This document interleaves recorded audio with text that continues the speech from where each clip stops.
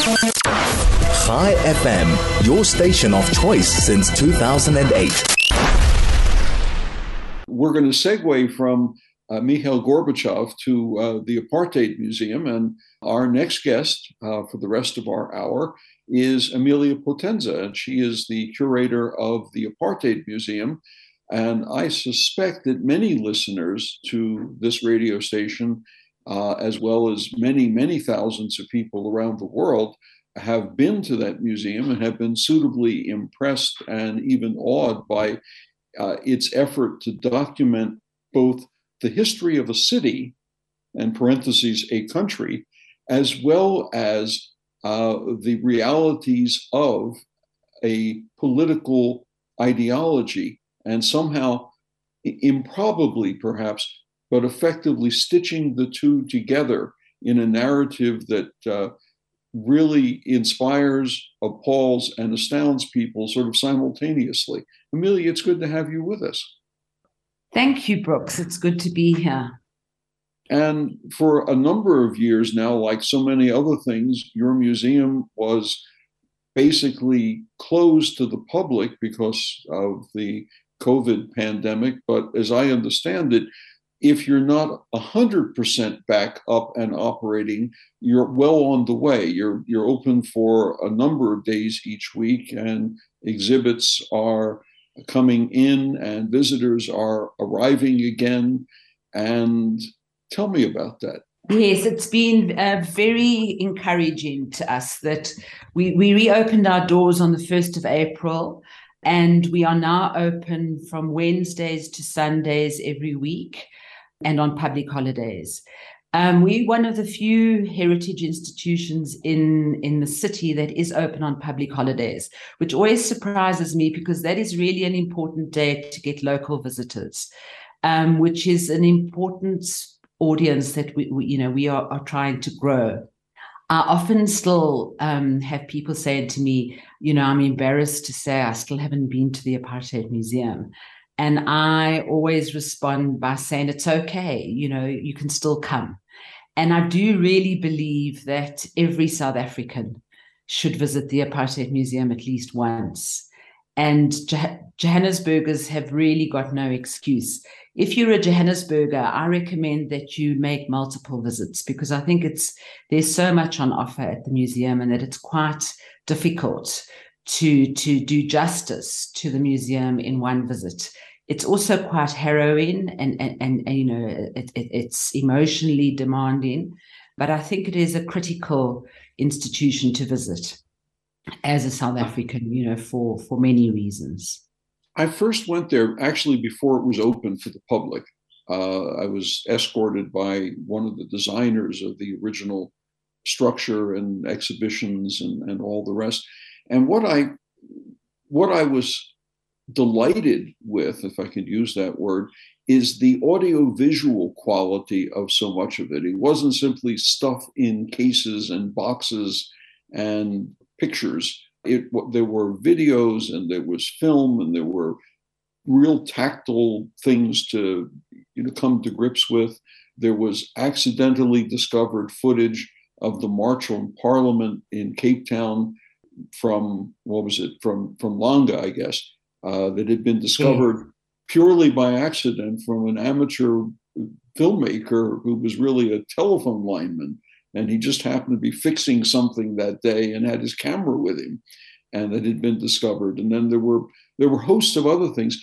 But tell me how you stitched together these two slightly disparate ideas. One, the history of a city and a place and a country, and the other, the narrative of an ideology.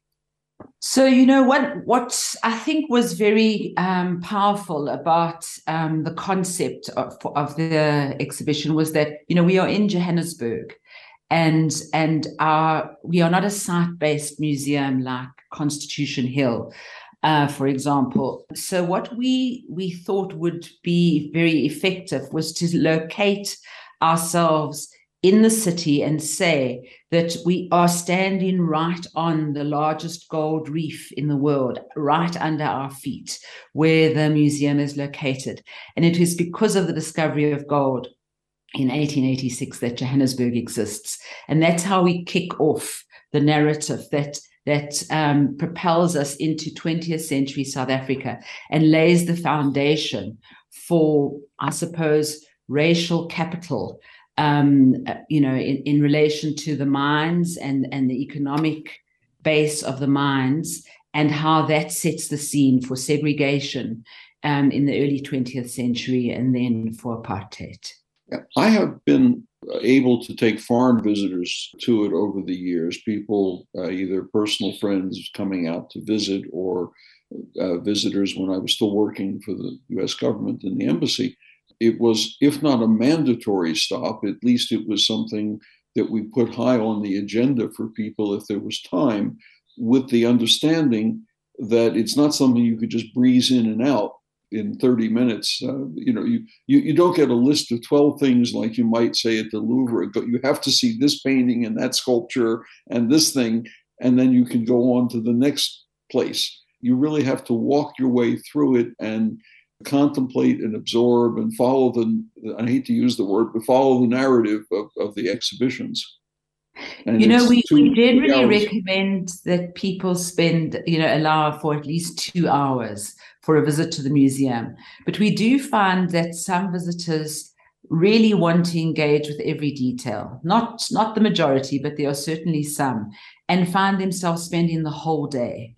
And so I really do think that, take it in stages if you're a Johannesburger, and I would say you need to make 2 or 3 visits to the museum.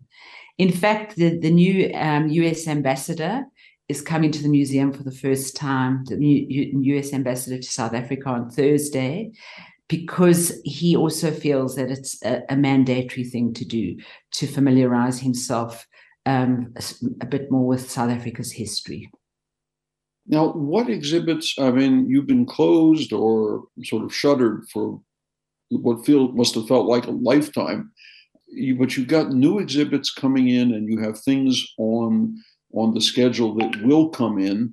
We're going to take a quick break, and then I want you to tell me what's coming up. What should we look forward to seeing as we move forward? This is The Deep Dive with Brooke Spector.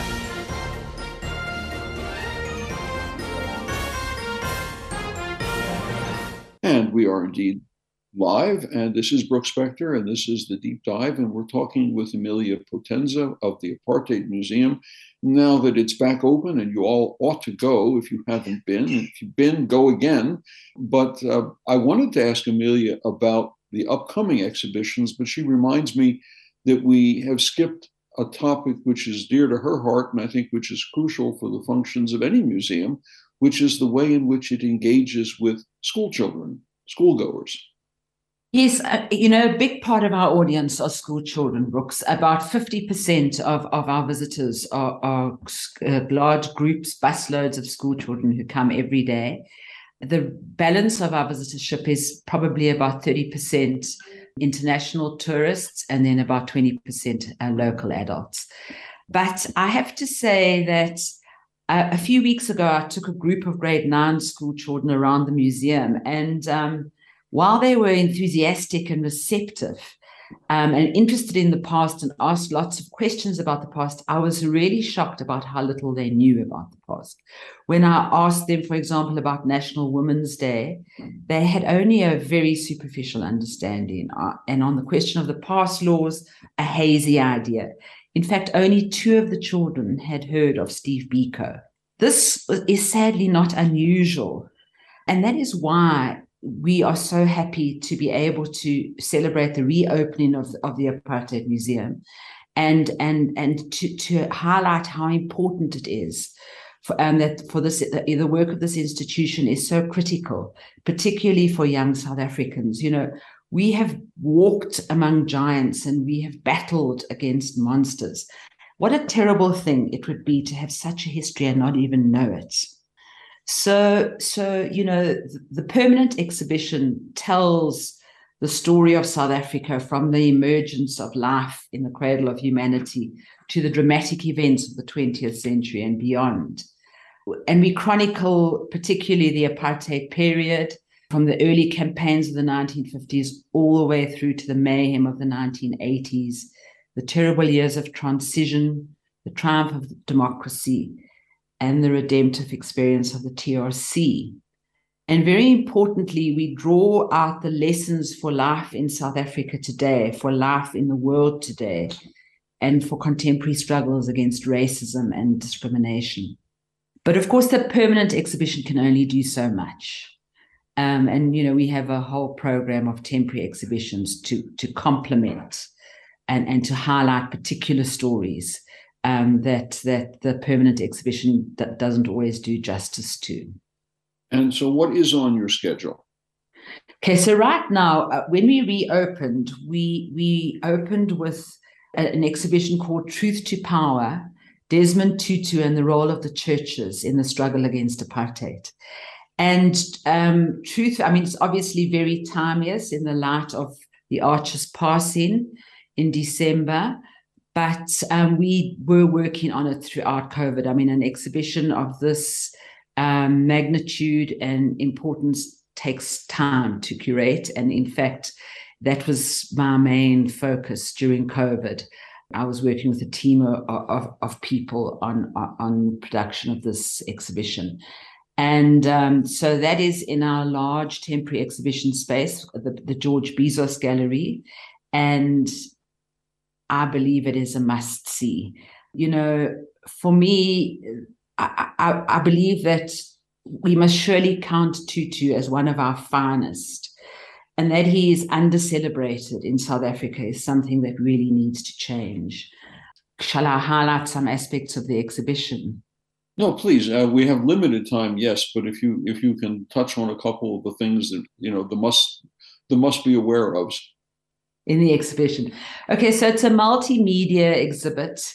It has a series of really fantastic films that have been specially commissioned for the exhibition around 5 key themes in Tutu's life, from apartheid education through the fighting a false gospel and the role of the churches in fighting apartheid, through to the campaign for sanctions, Tutu's role inside the country, in the streets and on the stadiums, and then, of course, the Truth and Reconciliation Commission and the critical role that he played in that process. The exhibition ends with a remarkable music video, which is an animation with an incredible score, which is a combination of choral music and isiXhosa rap. And it's called 2 + 2 = freedom. And it's a real call to action. It ends with Tutu's own voice invoking us to take up the mantle. He says the tidal wave of change is made up of 1 million ripples. We can change the world. So it's a real call to action. And although, you know, it's much harder now than it was 20 years ago when the museum opened, when we were, you know, the narrative was a much more triumphant one. And, you know, it was much easier to inspire than it is now. You know, there's so many grave challenges that we face as a society. And, you know, it is a really difficult time to motivate young people to, you know, keenly take on the challenges of our society and to fight for change. But, you know, we can also be inspired by Tutu in this regard, that, you know, when Tutu became Archbishop of Cape Town in 1986, the first Black Archbishop of the Anglican Church, the Namibian artist John Mwafangejo produced a memorable lino cut for the occasion, depicting Tutu and his congregation with the words, "Archbishop in a difficult time, but God will help him." We similarly face a difficult time today, and we have to take a leaf from Tutu's book. What do we do in the face of difficulty and despair? We need to take action. We need to not be cowed. We need to believe that we can make a difference. And as you were saying in your earlier interview, a society can change. How did you put it? In a split second. In a heartbeat, I think I said. Heartbeat. Well, heartbeats a couple of seconds, maybe. I must just interject and add that Archbishop Tutu remains alive in our house. My wife continues to purchase children's books by him or about him to distribute to younger members of a large family, so that the message moves through to the next generation. And I guess we will have to schedule a visit again to the museum. It's been a few years since I've been there, probably like most people now, and reacquaint ourselves with the contents and with the imagery and the texture. I have to break again because we need to pay our bills. These are important, otherwise the message does not go out, and we'll be back with Emilia Potenza in just a minute. This is The Deep Dive with Brooks Spector. This is indeed Brooks Spector live on The Deep Dive. And also live on The Deep Dive is Emilia Potenza, the curator of the Apartheid Museum. I realized, thinking about this, we didn't actually, for those people who don't know where it is, we didn't explain where this museum is. And I think I'm going to let you give instructions to people about how you find it, how you get there. Yes, it's actually very easy. You just take the M1 South, you take the Boysons off ramp, and then you follow the signs, those sort of brown heritage signs indicate clearly where the Apartheid Museum is. But you drive past the Gold Reef City Casino on your left, Gold Reef City Theme Park on your right, and then the entrance to the Apartheid Museum is right there. You can't really miss it because of those tall, iconic pillars with the 7 core values of our Constitution emblazoned on them.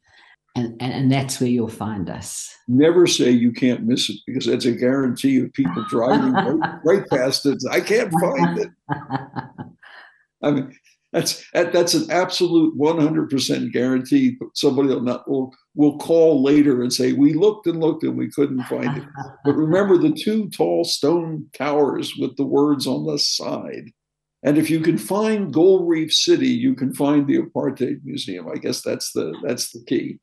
And my wife reminds me that the book that I was talking about is called God's Gift. God's Dream. God's Dream. I'm getting coaching here. God's Dream. I hope that you're going to have a stock of some of the books about and by the Arch at this temporary exhibition. Yes. You do good thoughts. We'll buy a bunch.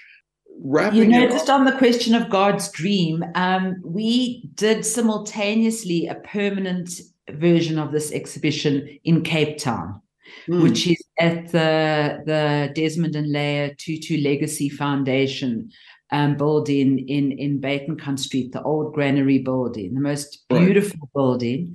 And the ground floor of that building is a series of interconnecting rooms.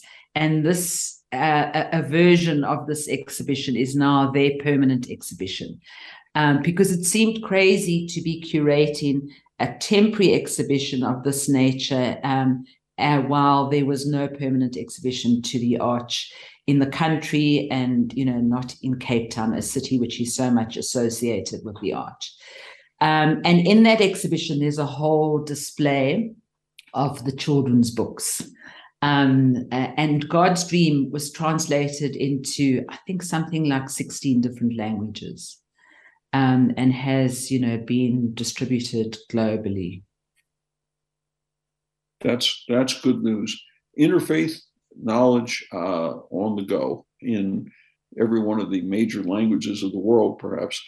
Emilia, it's been a pleasure talking with you, and I do hope that listeners will take time to make a trip to the Apartheid Museum in their own schedules, Wednesday through Saturday, is it, or Sunday? Sunday. So Wednesday to Sunday, 9 to 5. And on national holidays, it's open, so there is no excuse.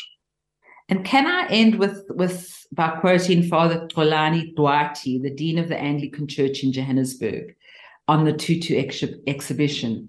He said, "I see it more as a pilgrimage than a visit to an exhibition. It ignites something within you to explore and reflect on what contribution you can make as an individual and collectively." Good words to end with. Emilia, thanks very much for joining us.